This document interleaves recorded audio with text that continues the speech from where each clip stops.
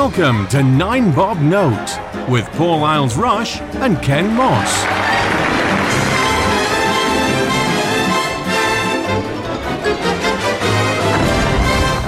Hello and welcome to 9 Bob Note. I am Paul. And I'm Ken. How are you? Well, it's been a while. We've had another short hiatus when we've just run out of material and run out of time to record new episodes, but we're back. We are. For how long, who knows? Forever and ever and ever. That sounds vaguely like a threat. It's your turn this time. What have you got? Well, it's Pride season. Oh, yes. Just about. Yeah. Yes. So I think we might have missed the boat, but Pride hangover won't be the first time. Yeah. And so I would like us to talk about Heartstopper. Huzzah. Well, it was almost as if I knew this was coming because I have actually started watching it. What is Heartstopper? Heartstopper is a Netflix series. It's based on a graphic novel, or a series of graphic novels written by somebody called Alice Oseman. I think there are 4 at the moment. The 5th one is coming out later this year. And then the 6th one is going to be the last one. But I don't know why you needed to know. No, well, so is this an adaptation of the first one or the first and second? Or because I know that there's another series been announced. Yeah, I think I haven't read the books. So I think it was an adaptation of the first one. So far, we know that the second series is coming out very soon, and they have already announced that there'll be a 3rd one. But then, I thought I'd heard that, yeah. Yeah. But yes, it's very LGBT plus base, but the central story is about a guy called Nick and a guy called Charlie. And Charlie is a high school kid, and he's a little bit sort of awkward and geeky, and he was forced out of the closet in a previous year. So everybody at school knows he's gay, and he was bullied quite badly. But that all happened before this series starts. The series starts where he meets, or he's put into a form with an older boy who's a rugby player called Nick Nelson. And obviously he expects to hate it, but in fact, they end up having a little bit of a romance. A bit of a tryst, yes. Yeah. But it also features their groups of friends who are, well, certainly Charlie's friends are all LGBT plus in some way. And it features them. I believe that they come more into prominence in the later ones, whereas the first series was really mainly about Charlie and Nick. Yes. Well, I went into this because you'd recommended this, and considering we're an LGBTQ podcast, it seems we may as well cover it because it does fit the theme. So I went into this expecting sort of Queer as Folk meets the In-Betweeners. Right. I wasn't a million miles off. Yeah. But I burned through the first 5 episodes because they're only half an hour long. Yeah. But I did that in one night. Now, regrettably, I've not seen the last 3.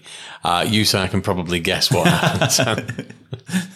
But for anybody who is in high school and are questioning, that would be perfect viewing, I think. I'll just pick through the bones of it first. I think the story is really good. I think it's well acted and well written, and it's worthy of the great Russell T Davies himself, quite frankly. I think there's a lot of topics that are covered, such as gay trysts between people that are then, you will keep this secret, we're not supposed to be, and the uncomfortableness, the awkwardness, the sort of semi-nastiness of that side of it, that's covered. There's somebody who's not quite come to terms with the fact that they've got an interest in the same sex, and it's drawn out of them and how they themselves cope with it. And then you've got someone who is openly gay that's come to terms with themselves that has to then deal with other people who aren't, and all the surrounding different types of gay that there are. And it's not, because there's a tea in television at the minute to have everything massively diverse and inclusive without it feeling in any way natural. And in this series, actually it is. At the school where it's set, they're predominantly white. There is another school involved where they're predominantly black. Yeah. Because they're obviously set in different areas of whatever city it's supposed to be in. And that is how life is. In different areas, schools generally are predominantly a certain demographic. And it's not racist to pretend otherwise. The only minor niggle I had with it, and it's a tiny, tiny thing, is there were a couple of instances where a character said something in character, and then it was turned around quite preachily. That's homophobic. That's transphobic. I didn't like that. There were tiny, tiny little fragments. It wasn't all the way through. There were tiny fragments. I just thought everything about this is understated and subtle. It credits the audience with a little bit of intelligence. You'll work out what's going on. Those were the only two moments I thought, you've just blatantly turned to camera and said, now listen here, kids. This is an example of transphobia. With flashcards and a diagram. But that is a really minor niggle because it certainly wasn't the tone of the whole thing. I really, really enjoyed this.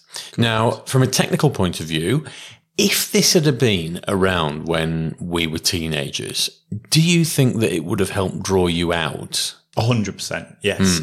I think, as you said, we're definitely not the target audience. But I have seen so many comments and so many people have said, this is what we needed. And yes, it is a rosy, everything's great and everything turns out okay. And the bullies and the homophobes get their comeuppance. And that may not happen in real life. But it does portray a world where people really aren't that bothered. And so although they talk about Charlie being bullied, and obviously as the series goes on, some of Nick's rugby friends start to make comments, which he then calls out as homophobic. But they're the minority. It's designed to show you that it's fine to be whatever you are or whoever you are. And there isn't a huge emphasis like there is in so many things about building up to coming out and how are people going to react. For most of the characters, that's already been done. So Charlie has already come out. I can't remember the character name of Yasmin Finney's character.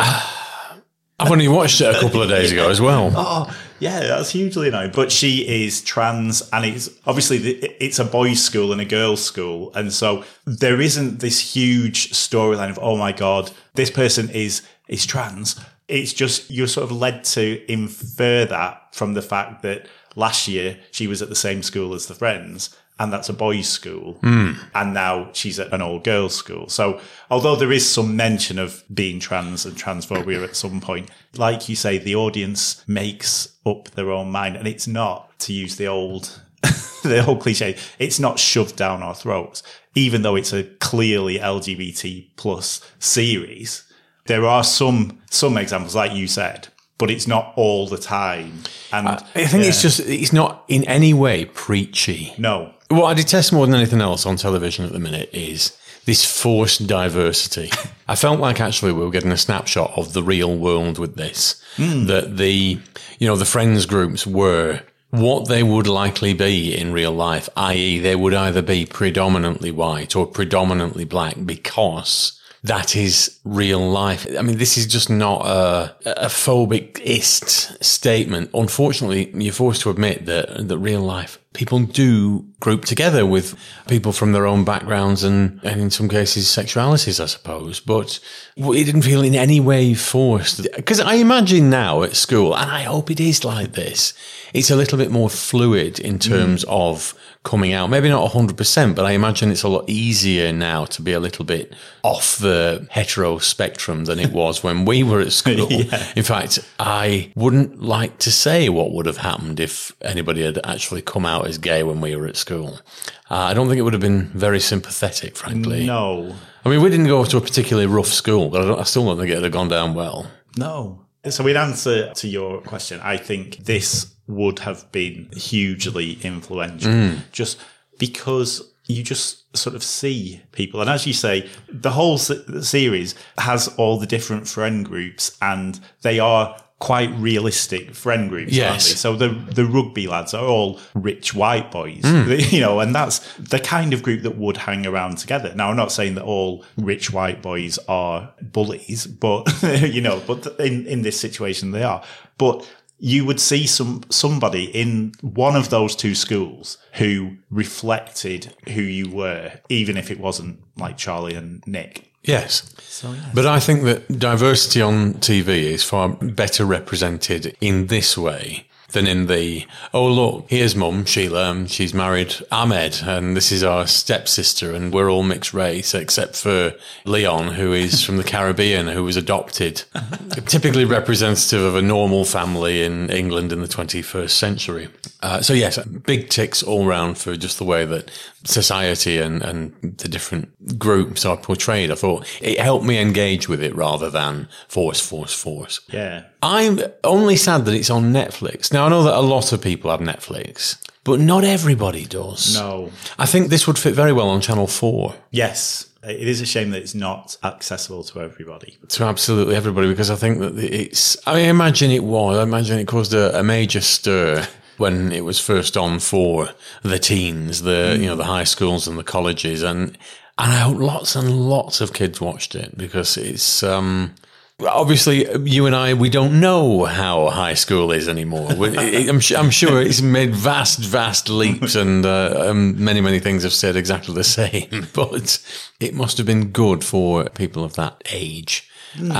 Plus, it's just a bloody good piece of TV. Yeah, it is. I think it's so well cast as well. I think all of them are really good. I mean, the two leads are destined for great things. I think they both... Oh, definitely Charlie, the actor's called Joe Locke. He has signed up to appear in a Marvel series. And the rumours that Kit Connor, who plays Nick, is also going to be playing a version of the Hulk in some... You can just visualise them as being older. And who was the girl that was trying to get a date with Charlie constantly? Oh, yeah. But she's just got one of those very, very telegenic faces. Yes. That the camera's going to love her as she gets older. I don't know. None of them are probably anywhere near 16. I bet they're all in their early 20s. Yes. But no, a very photogenic, very talented cast.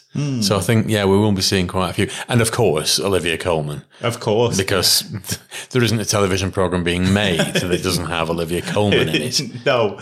It wasn't announced that she was going to be in it, and so it was quite a big surprise. I mean, they don't need to announce it because it's just assumed that she's in it. New programme. Stephen Fry's in it as well. Only his voice. He's the voice of the headmaster of the school, which is very cool. It's so nice. And obviously because it's aimed at teenagers, it's not super sexy, so it's something that I could watch with my kids and not feel awkward about it. Whereas, I mean, even, what was it called? Love, Victor, which was like an American...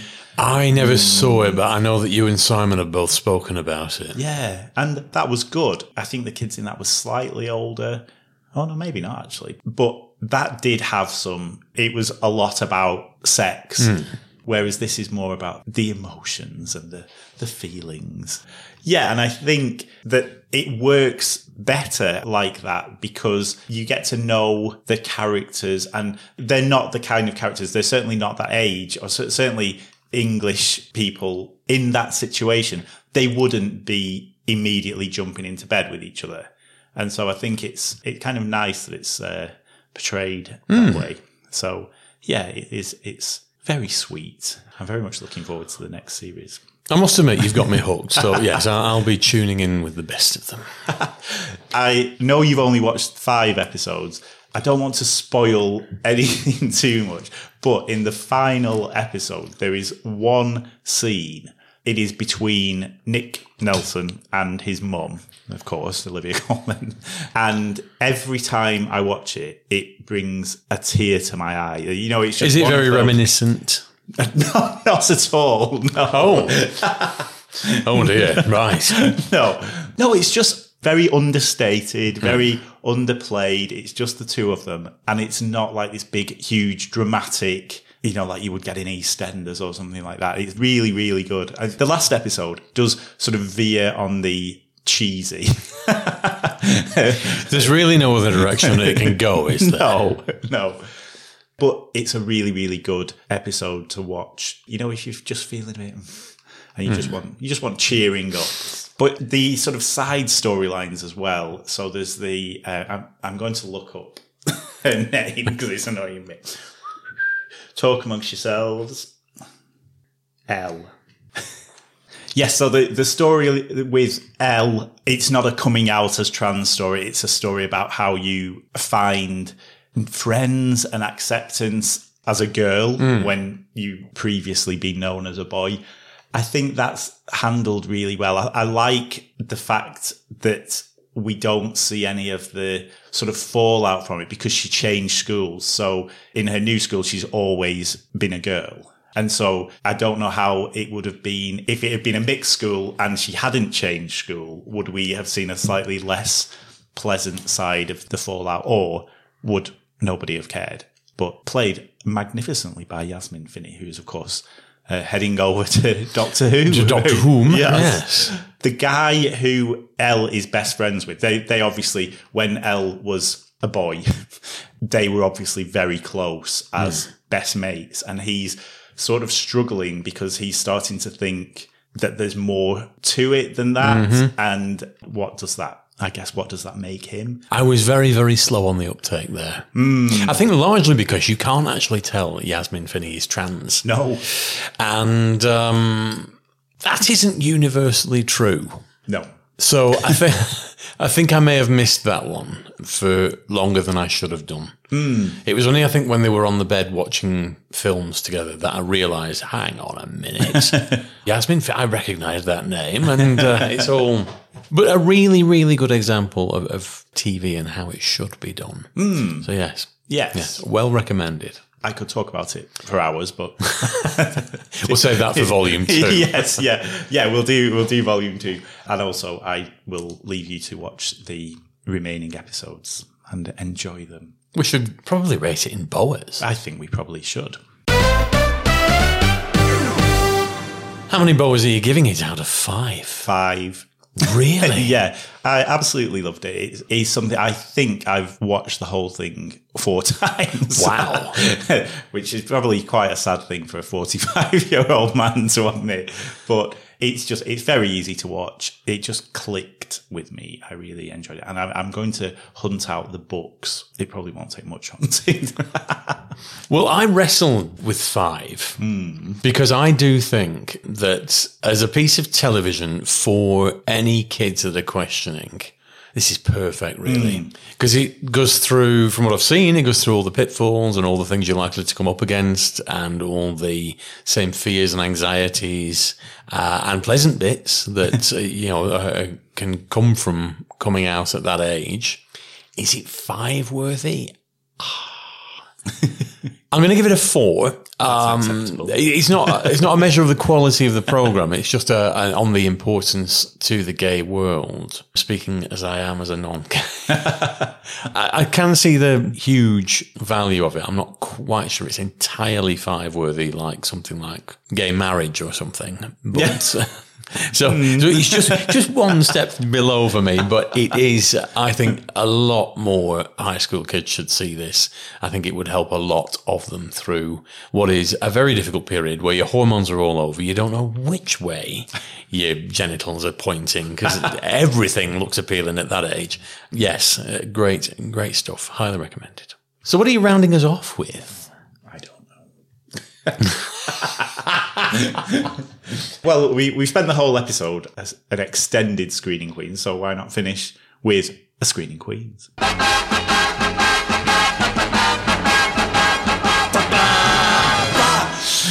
can't resist. It's the showman in me. This is something that we have talked about quite a lot, and it's weird because I'm recommending it, but it's also not available to anywhere to watch at the moment. In between Queer as Folk and It's a Sin, Russell T Davies did Cucumber and Banana, which were gay series. It's supposed to be like a follow-up to Queer as Folk, but it was still set in Manchester, but with different characters. And Cucumber was I imagine at the time it was probably the cast were around about the age that the cast of Queer as Folk would be if they were in that. Do you know what I mean? So they would be like contemporaries of Stuart and Vince and that. And Banana was a sort of companion series which featured a much younger cast, but in the same universe. So they sort of crossed over between the two. Am I making this up? Wasn't the Tofu as well? Tofu was like an online... How modern. It was back when the internet was first starting. I don't know what that was about. I've never watched it. Just in prep for the podcast, I've tried hunting these down because I think it's something we should do. You can't get them. No. I think the DVDs are something like 80 quid. Now, committed as I am to the cause, I'm not paying 80 quid for something I don't know whether it's any good or not. No. I seem to remember, because I watched them at the time, I enjoyed them. It wasn't Queer as Folk. Yeah, it wasn't up to that standard. I think maybe now I'm a little bit closer to the age of the characters who are in it. Maybe I identify more with them. But, we do need to hunt them down because I would like to. Now that I can't have them, I want them even more. Yes. It's that level of childishness. Supply and demand. So yes, RTD2. It's time for you to, make with the goodies, please. Yes, push the button, get them out. It was weird because on our Sky Planet during June had a Pride section, and it showed all the all the programs that you could watch, and Cucumber came up on that. And I was like, wow, this is really exciting. So I went in to download all the episodes and it wasn't there. It said, this isn't available. So sad times. What a prick tease. Exactly. Thanks, Sky. But yes, on that note, we'll go and hunt for some DVDs in a charity shop somewhere. Or if you are aware of any, then get in touch, dear listener. Yes. There's at least one of you, I think. Yes, someone's out there. But yeah, let's wrap up our Pride hangover special. Wave the flag, wrap ourselves up in it, and go back to bed with an aspirin. And we will be back very soon with more fun and games. Bye-bye.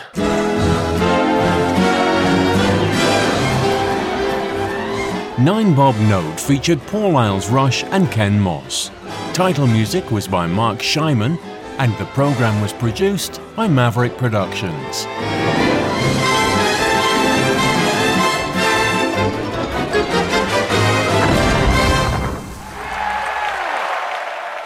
For more information, please visit maverickproductionsuk.blogspot.com or find us on social media.